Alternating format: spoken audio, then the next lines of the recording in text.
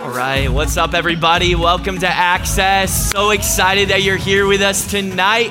The Access community exists to equip and mobilize young adults in identity, evangelism, community, and the scriptures. We are a group of Jesus people. We love his person. We love his presence. Come on, was anybody getting ministered to in worship? Come on. Oh, Jesus. We love the presence of God. He's so good. He's so good. Man, I'm so excited to be with you guys tonight. Tonight's going to be a super fun night, and we're just going to get into it. Let me pray, and then we'll hop right in. Jesus, we love you so much. Yes, Lord, we love you. Lord, the whole reason why we're gathered today on a Thursday night, Lord, the whole reason why we're gathered is for you. Lord, the only attraction, Lord, the only thing that keeps us coming back is your presence, Lord. That's the only thing. We love you, Father. We'd be nothing without you. And God, I just pray, Father God, that this message, Lord God, that you, Holy Spirit, would use these words, Lord God, to change and impact people for your kingdom, Lord. God, I pray, Lord, that our hearts would be soft to repentance, Lord, and soft to the move of the Spirit that you are doing already in this room. God, we love you. We honor you. It's in Jesus' name we pray. Thank you, Father. Amen. Amen. Come on. So good. Tonight, I'm super excited. We're doing kind of like a standalone message tonight. So this is the first Access in December. And if you know, the Access community is a part of the larger Reslife Church community, or the young adults community of Resurrection Life Church. In December, in Reslife Church is a month given to what we call Heart for the Kingdom. Everyone say Heart for the Kingdom. And so we at Reslife Church, we have this heart for the kingdom. What does that mean? It means that we have a passion and desire to see God move in this building, but also outside of this building. And we want to see God's move, God's hand in this place so tangibly, we really do. But we want to see God's hand move in places around the world. And we believe as a Reslife Church community that God has positioned us here in Wyoming, Michigan to affect the world for him and his kingdom. And so tonight I'm going to give a message about how we can engage in an initiative that's going to affect the entire world. And we're going to hear some testimonies from our church as a whole of how we are already participating in things that are changing the landscape of this world. Okay? So we are in this Heart for the Kingdom season, and you might be asking, so the Heart for the Kingdom initiative, how can I have a tangible impact? How can I carry my life outside of my circle of influence and to affect the entire world? I'm going to give you the answer, okay?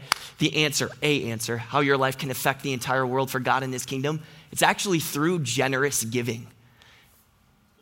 God can use your life. He can use the money in your bank account to literally change lives around the world for him and for his kingdom. And so tonight we're going to get to talk about this topic of biblical generosity. And then we're going to hear some testimonies. And then this month, actually Access is engaging in a giving initiative throughout the month of December, where we're going to be allocating a lot of our resources and funds and taking donations toward a specific end. And I'm super excited to give to that.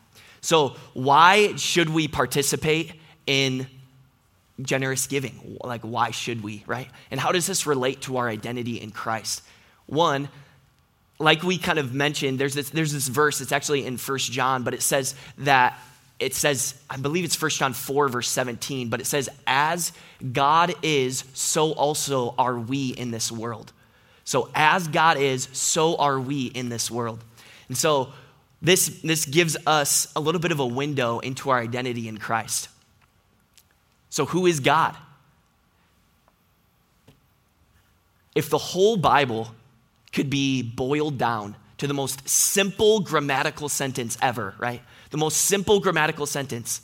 You know, I took grammar in 5th grade. It was actually my favorite class, but it was actually only my favorite class because it was everybody else's least favorite class. And I just, I kind of like to, push against the current a little bit. That's just kind of my personality, And so everyone was like, hey, it's time for grammar. Everyone's like, boo. And I was like, yeah, high five. Nobody. But in the most simple sentence that you can have in the English language is actually a subject and a verb paired together, right? And it's like Jared jumped. That's a pretty frequent sentence that happens, but or he leapt, like anything like that, right? Whatever, it's a subject and a verb. So if we were to boil down the entire Bible into a subject and a verb, how could we summarize the entire Bible?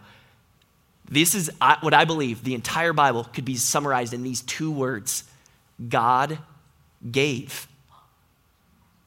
God gave. God gave us life at the beginning. God gave us a way to pursue him throughout the law. God gave his one and only Son for redemption. God gave. God is a giver. That's just who he is. That's his personality. He is a giver. And we see, around this Christmas season, one of the most famous verses in the entire Bible is John 3:16. For God so loved the world that he gave his one and only Son, so that whoever would believe in him should not perish, but have eternal life. So he's not only just a giver, but we see in this verse the reason why he's a giver. It's actually his love. Like the love that God has for humanity, love that God has for this created order in the world. It just wells up inside him, and literally it's almost like I just can't help myself. I have to give toward this end, right?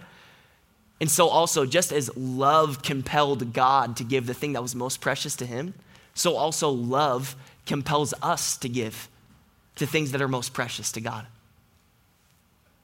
In Matthew 22, verse 37 through 39, it says, "You shall love the Lord your God with all your heart, with all your soul, and with all your mind.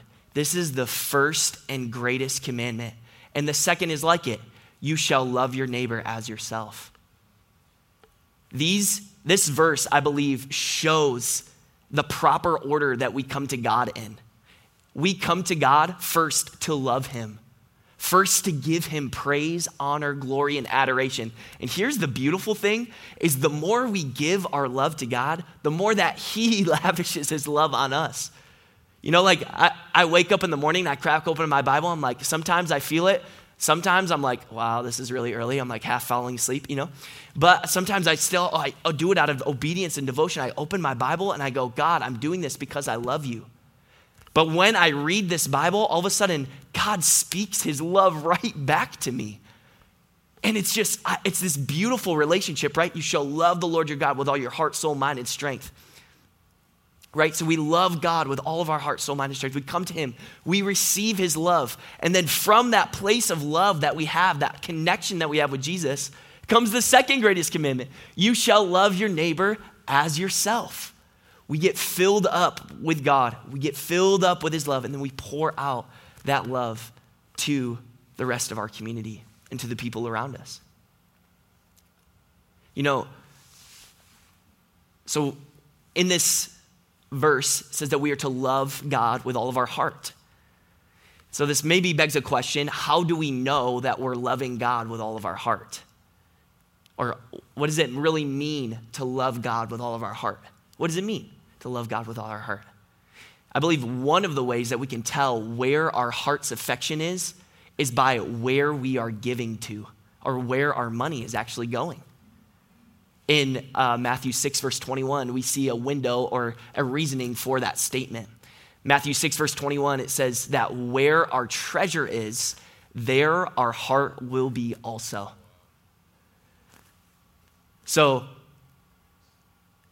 in layman's terms today, basically what this verse is saying is, show me your bank statements and I'll show you where your heart is at.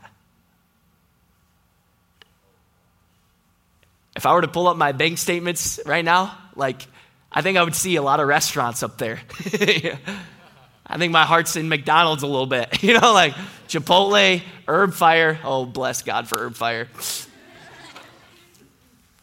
Wild Roast. But here's the question for all of us, and this is going to we're going to feel the conviction of the Lord, but the conviction of the Lord is so good because it's actually drawing us into a closer and more real relationship with him, right? The way I like to describe the conviction of God is as if like I'm wearing this backpack full of heavy rocks, but I've been carrying it for so long that I've just been getting used to it. And it's actually become like so comfortable and kind of like form-fitting. Anybody have like this, like an old ratted out backpack that you're like, man, I should throw this thing away, but yeah. But it's just like, it's so good. It's got so much history in it. It's like all like, all this stuff and stuff. But it's like God's pointing out, he's saying, hey, the way that I'm inviting you into is actually the way of rest. He says, come take my yoke upon you. It's easy, it's light. And so the conviction of the Lord is basically God saying, hey, you're carrying a burden that you were not meant to carry. I want to lighten your load, so will you let me take this from you so you can have a lighter load? Yeah? So here's the thing. Where is our heart's affection? If we look at our bank statements, we can find where our heart is at. So is your heart in the kingdom of God? Is your heart in Amazon? Is your heart in McDonald's or Chipotle or B-Dubs? Is your heart in Wild Roast, Starbucks, Big B? Is your heart in your Jordans or Air Forces or other shoe collections? Listen, hear me right. I'm not here to bring condemnation here today. Like, that's not why I'm like saying or pointing out all of these things. But if it is easier to spend your extra money on any of those things that I have listed than it is to give toward the kingdom of God, we might have a problem. Like if I have extra funds and extra, I have extra funds, extra money in my life, food that's not required for my daily living, right? And I have that money and it's easier for me. And I have this like knee-jerk reaction to spend this money towards any one of those extraneous things. And it's easier for me to do that than it is to give toward the kingdom of God. What does that tell us about where our heart's affection is really at, right? And we're all on a journey towards following the Lord. Maybe some of us in this room, we literally just got right with God, right? And so this isn't to say like, okay, every single one of your ever living dollars has to go to the church or has to go towards kingdom finances, right? But what I am asking and inviting us into is that we would grow our hearts toward the kingdom of God. And what does that look like?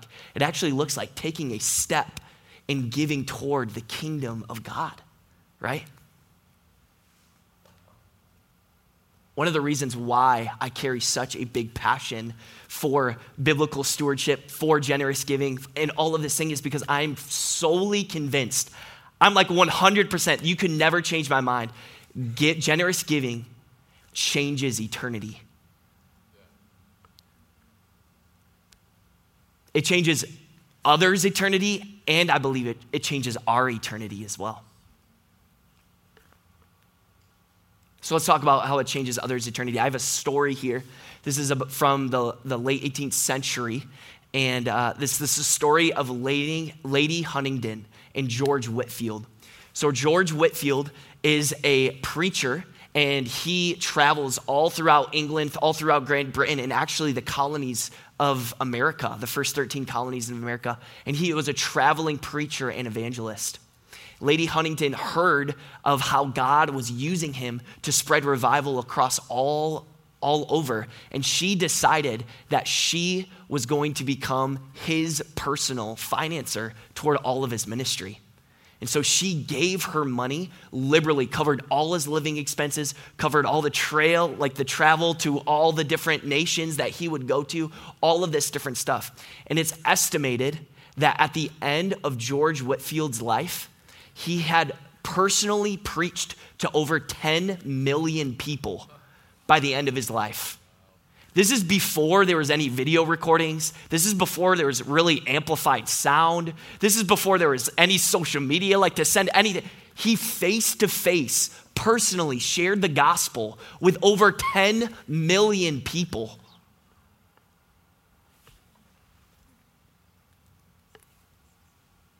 Lady Huntington's generosity had changed the entire landscape. Like 10 million people. That's crazy. Changed eternity. In today's estimates and in today's economy,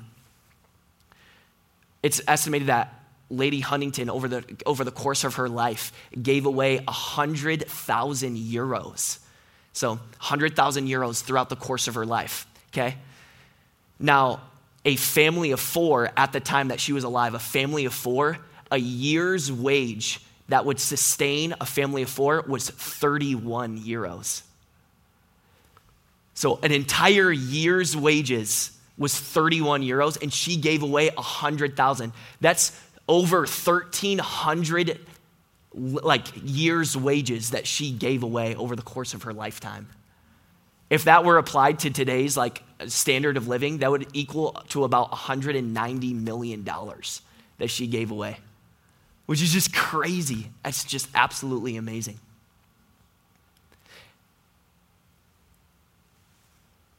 So that's how it changes others' eternities, but how can it change ours? How can it change our eternity? I'm going to do a little pivot here and kind of give a little bit of an analogy. I've been reading through this book, which is called The Treasure Principle. It's written by Randy Alcorn. It's a very, very good book just on generous giving and on that topic and how it impacts this world for eternity. But he gave this analogy inside the book, and it really, really shook me to the core. And he said, there was a certain man who lived in Montana. And this man decided, you know what, Montana, it's pretty, it's a beautiful country, but man, I really want to go to the beach. And so I'm going to travel with my family. I'm going to go down to Florida. And he goes down to Florida. And while he's in Florida, he books a hotel, okay? So he's staying in this hotel, staying for 2 weeks with his family, right? But this man gets a knock on his door one morning. Kind of wakes him up, goes to the front door, and it's this painting crew. He shows up at his door. He goes, hey, so we're here. We're just kind of knocking on these hotel doors, seeing if any of the residents want to repaint the walls of their hotel room before they leave. And this guy from Montana is like, what the world? Repaint my hotel room? What? That's good. No, thanks. I'm good. Shuts the door. Goes back to his family. All of a sudden, he's like, what the heck? Dude, I'm on vacation. Where's all these? Opens the door.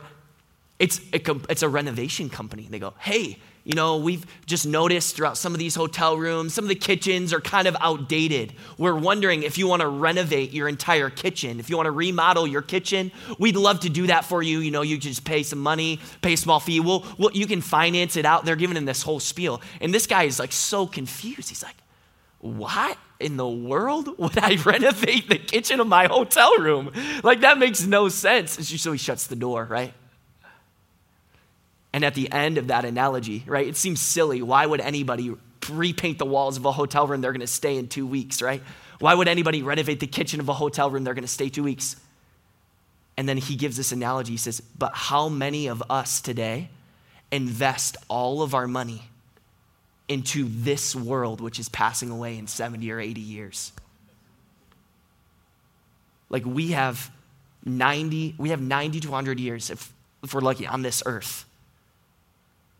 We have 90 to 100 years. And all of a sudden, build this huge house comes knocking on our door. Increase your standard of living. Buy all these crazy, amazing toys and all of this different stuff. You gotta increase and get to the corporate ladder, and you gotta save and invest in retirement and all this different stuff. You gotta retire well, all this. They all come knocking on our door and they're saying, would you like to increase your hotel room? Would you like to increase the value of your hotel room right now? What would be the better thing to do? The better thing would be, no thanks, renovation company. I'm actually going to send the money back to my home in Montana because that's where I'm actually from. No thanks, painting company. I'm actually going to reserve my money to my place in Montana because that's where I'm actually from. And I believe that God is raising up a people in this Access community who would say maybe no thanks to the things that our friends have. No thanks to certain luxuries and different things like that. Why? Because we recognize that this is not our home. We're just staying here for a little while. But our home is actually in heaven. Our home is actually in eternity. And we can actually transform these dollars which are here today and are going to be gone tomorrow. We can translate these transient dollars into eternal rewards that will follow us for eons and eons and eons. Like they will follow us for ages and ages and ages to come. We can transform our transient money into eternal rewards. How? Through generous giving. And this is what God means for us. God is not against us laying up treasure. He just tells us where we should lay it up. He says, do not lay up for yourselves treasures on earth where moth and rust destroy, where thieves break in and steal, where the stock market crashes and you lose all your money, where you get fired from your job and you have no source of income later, where you spend money, you spend $15 on a burger that you eat in 10 minutes and then it's gone. He's saying, don't invest your money into these. He's saying, invest it into the kingdom of God where moth and rust do not destroy and where thieves cannot break in and steal, right? And so we have just a few testimonies of just how God has been moving in and through this church. And then we're going to get into the specific giving initiative. Over the course, the first testimony, before I go there, the first testimony that we want to share is actually a testimony from Pakistan. If you've been with us on Sunday mornings, maybe you've already seen this, but we wanted to show this video in our ministry just to celebrate what God is doing. So if you're not familiar, a few years ago, we had as some of us know, the U.S. pulled out of Afghanistan. And because the U.S. pulled out of Afghanistan, the Taliban really started coming in and just, doing a lot of things that were just not right and not of the Lord and killing a lot of people. So there's a lot of refugees that were trying to escape Afghanistan and escape into Pakistan. And our church actually entered in at that point. And we, through the giving of our people here at Reslife Church, we were able to save over 2,000 people out of imminent danger, and most of them would have lost their lives. And I could literally spend probably the next hour and a half telling you testimonies of like miraculous power of God, like coming in and saving these people on their flights. I'll just give you one really quick. There was a group of people who were fleeing from Afghanistan to Pakistan. They were fleeing. We were helping them kind of get to Pakistan. They were being chased by a group of people from the Afghani government, and they were seeking to end their lives. All of a sudden, as they were fleeing, there was an earthquake, a spontaneous earthquake that happened, and boulders started rolling off the hillside, and it actually like crushed the people who were trying to kill the people who were leaving. And so it was just like we were praying, interceding that night, like the night before all that happened. Like members of our team were literally praying, God, send whatever you have. Do whatever you have to do to get these people into safety. And God totally intervened. So we'd been hearing so much of what God was doing in Pakistan, like people getting healed, blind eyes being opened, people being healed from cancer, and just like all of this different stuff through the preaching and all of these things that we had to send a team over there. And so our team went in late September over to Pakistan, and they just had some wild open doors to them. Like doors that should not have been opened were just randomly opened. And one of these open doors was actually to minister into a place of poverty in Pakistan, which is called a slum. So they were ministering in this slum. And while ministering there, these people, like in the slum, they literally worshiped a monkey god. Like that was the thing they worshiped. And like our team walked in there and was just like looking around, and they're like, what the world? This is so weird, like foreign, what is happening? Anyway, they preached the gospel, and almost the entire slum gives their life to Jesus. And so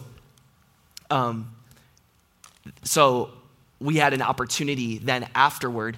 The slum leader, they're obviously in a poor part of Pakistan, and getting just daily living needs covered is actually pretty tough in that area. And so what they were doing, they had unfortunately resorted to actually selling members of their own community into like human trafficking in order to pay for like water and food and like daily necessities. But their hearts had been so gripped by the gospel that they refused to sell each other and sell other people in human trafficking anymore. They were saying, Jesus has completely transformed my life, and I can't engage in this anymore. And so they were saying, so I'll leave it there. We actually have a video testimony to kind of fill in some of the gaps here. and then I'll keep going after that, but we can show that video.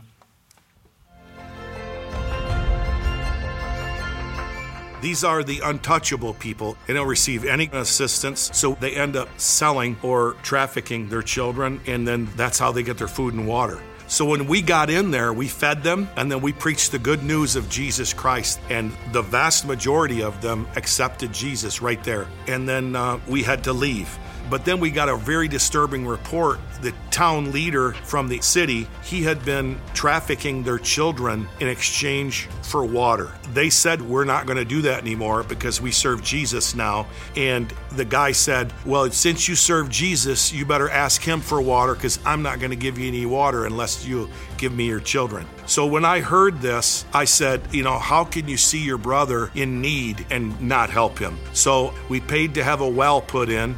They now have clean water, and they have clean water because we had funds available in our missions fund because you give. So we were able to help, and we were able to act swiftly. And now 600 people have clean water, and everybody is rejoicing. The well has a plaque, and it's got the Reslife R on the plaque, and it's written in Urdu, and it says, John 4:14, I am the water of life. And they say, thank you, Reslife, for bringing pure water to our slum. So thank you, Reslife, for being the hands and feet of Jesus in a little slum just east of Lahore, Pakistan. Isn't that that's just so amazing. We love that. The crazy thing, so the person who came to them and was actually like buying certain like family members and certain members of the community into human trafficking, he was the one who told them like, hey, if you're not going to sell us your people, then we're not going to give you water. And he said to them, the chief leader, the slum leader, he goes, well, we're not selling our people, so that's that. And he said, well, then you better ask Jesus for water. And he turned away and walked away. So what we didn't know is actually a few weeks later, the main water line in Pakistan in one of the cities had broken, and there was like a contamination. And so the government was actually withholding water from a lot of the main people in the city. And so that same guy, the same guy who told them, hey, you just ask Jesus for water then and turned away, that same guy actually returned to the slum leader and said, will you give us some of this water? And this slum leader, this is what he responded to them. He said, when we needed water, we came to you and you abused and mistreated our women and our children. But the God of heaven whom we serve has taught us to forgive. And so we forgive you. Bring your people, you may eat, you may drink this water. Isn't that crazy? Come on, Lord, raise our faith. Whoa.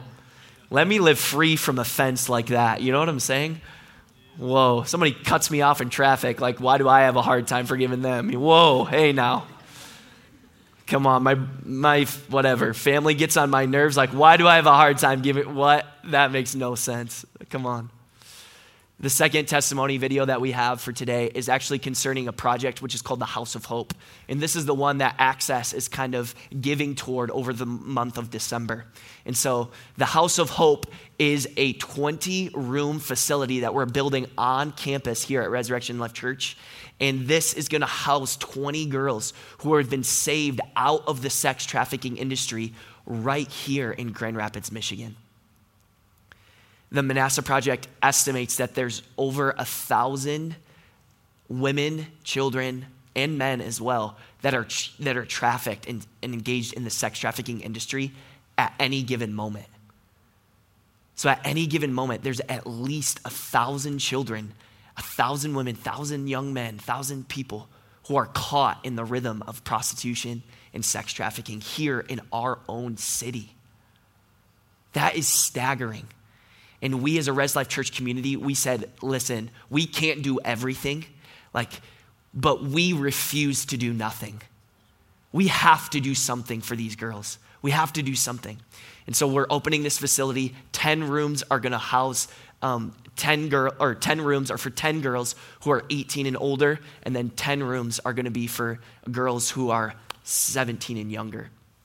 And so there's a similar house to the house that we're building in St. Louis, Missouri, and they've been operating already for a number of years. And so they have some testimonies that they sent over to us of just how they've seen the Lord move and remove shame from these girls and how these girls are actually living into their God-given identity. And so we have a testimony kind of about that from our friends in St. Louis.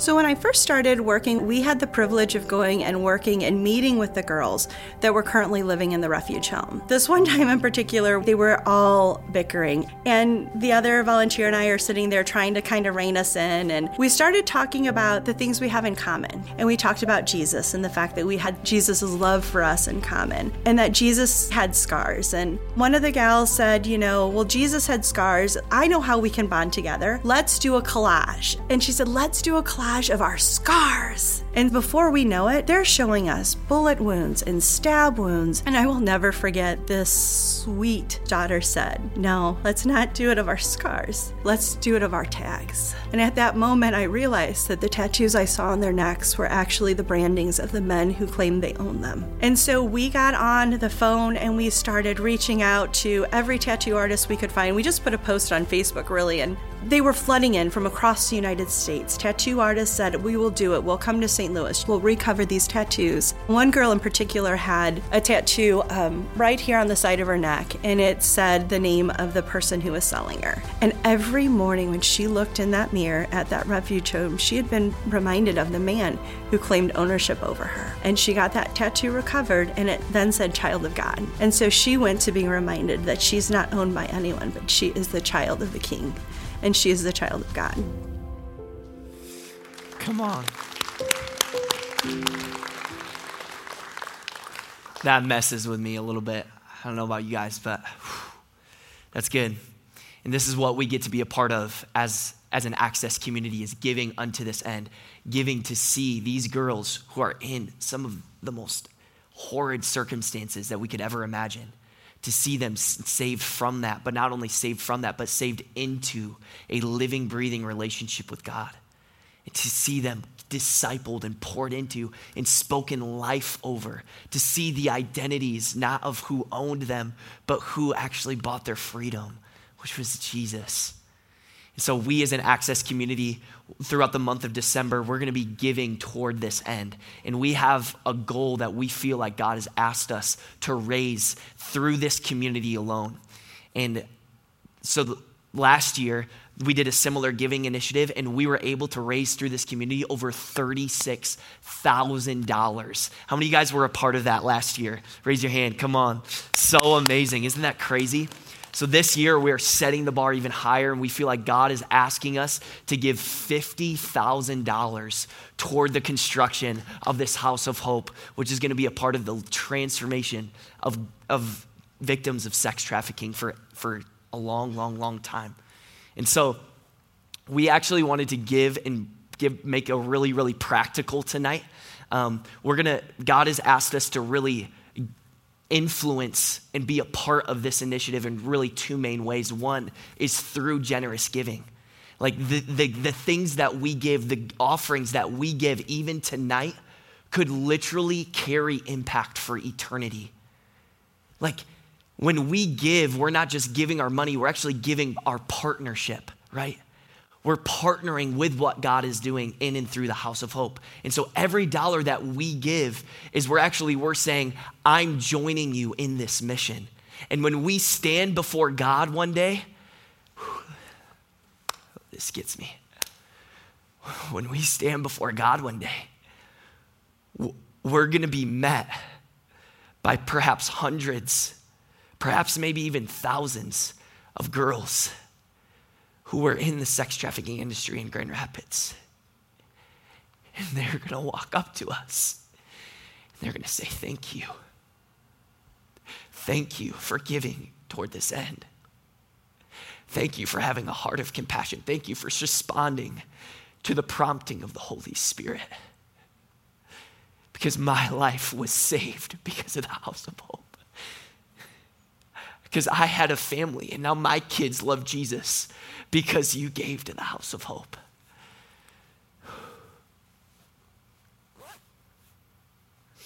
So we want to give an opportunity for us to participate tonight. Tonight is not the only time that you're going to be able to give toward the House of Hope, but we want to kick it off tonight by giving you an opportunity to give toward the House of Hope. And so we have a slide up here that delineates how to give. So you can scan that QR code, or you can go to reslife.org/give. And we're just going to provide some time. Maybe if you could throw on just like a pad underneath, but we're just going to provide some time to give. And throughout this time, I'm not pressuring you or telling you to give any specific amount. Every single dollar counts, right? But what I would encourage you to do is to give something that is significant to you. Give something that's a little bit stretching, that pulls you out of your comfort zone. Give something that's gonna stretch you and stretch your faith, and so that you can meet with God in a fresh and a new way through this. So I'm gonna step out of the way here. I'm gonna offer some time, pray, ask God, Lord, how can I be a part of this? And we'll be up here in just a few minutes.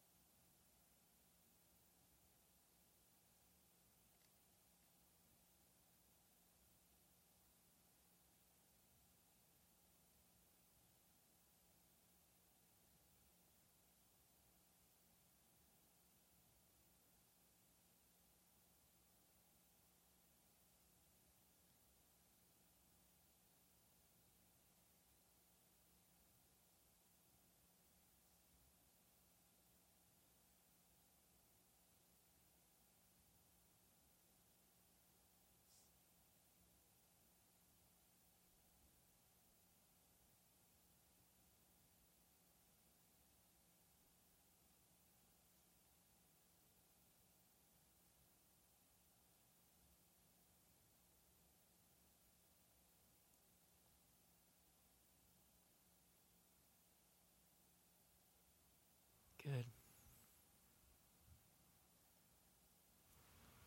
We'll give just a few more minutes if you're finishing up.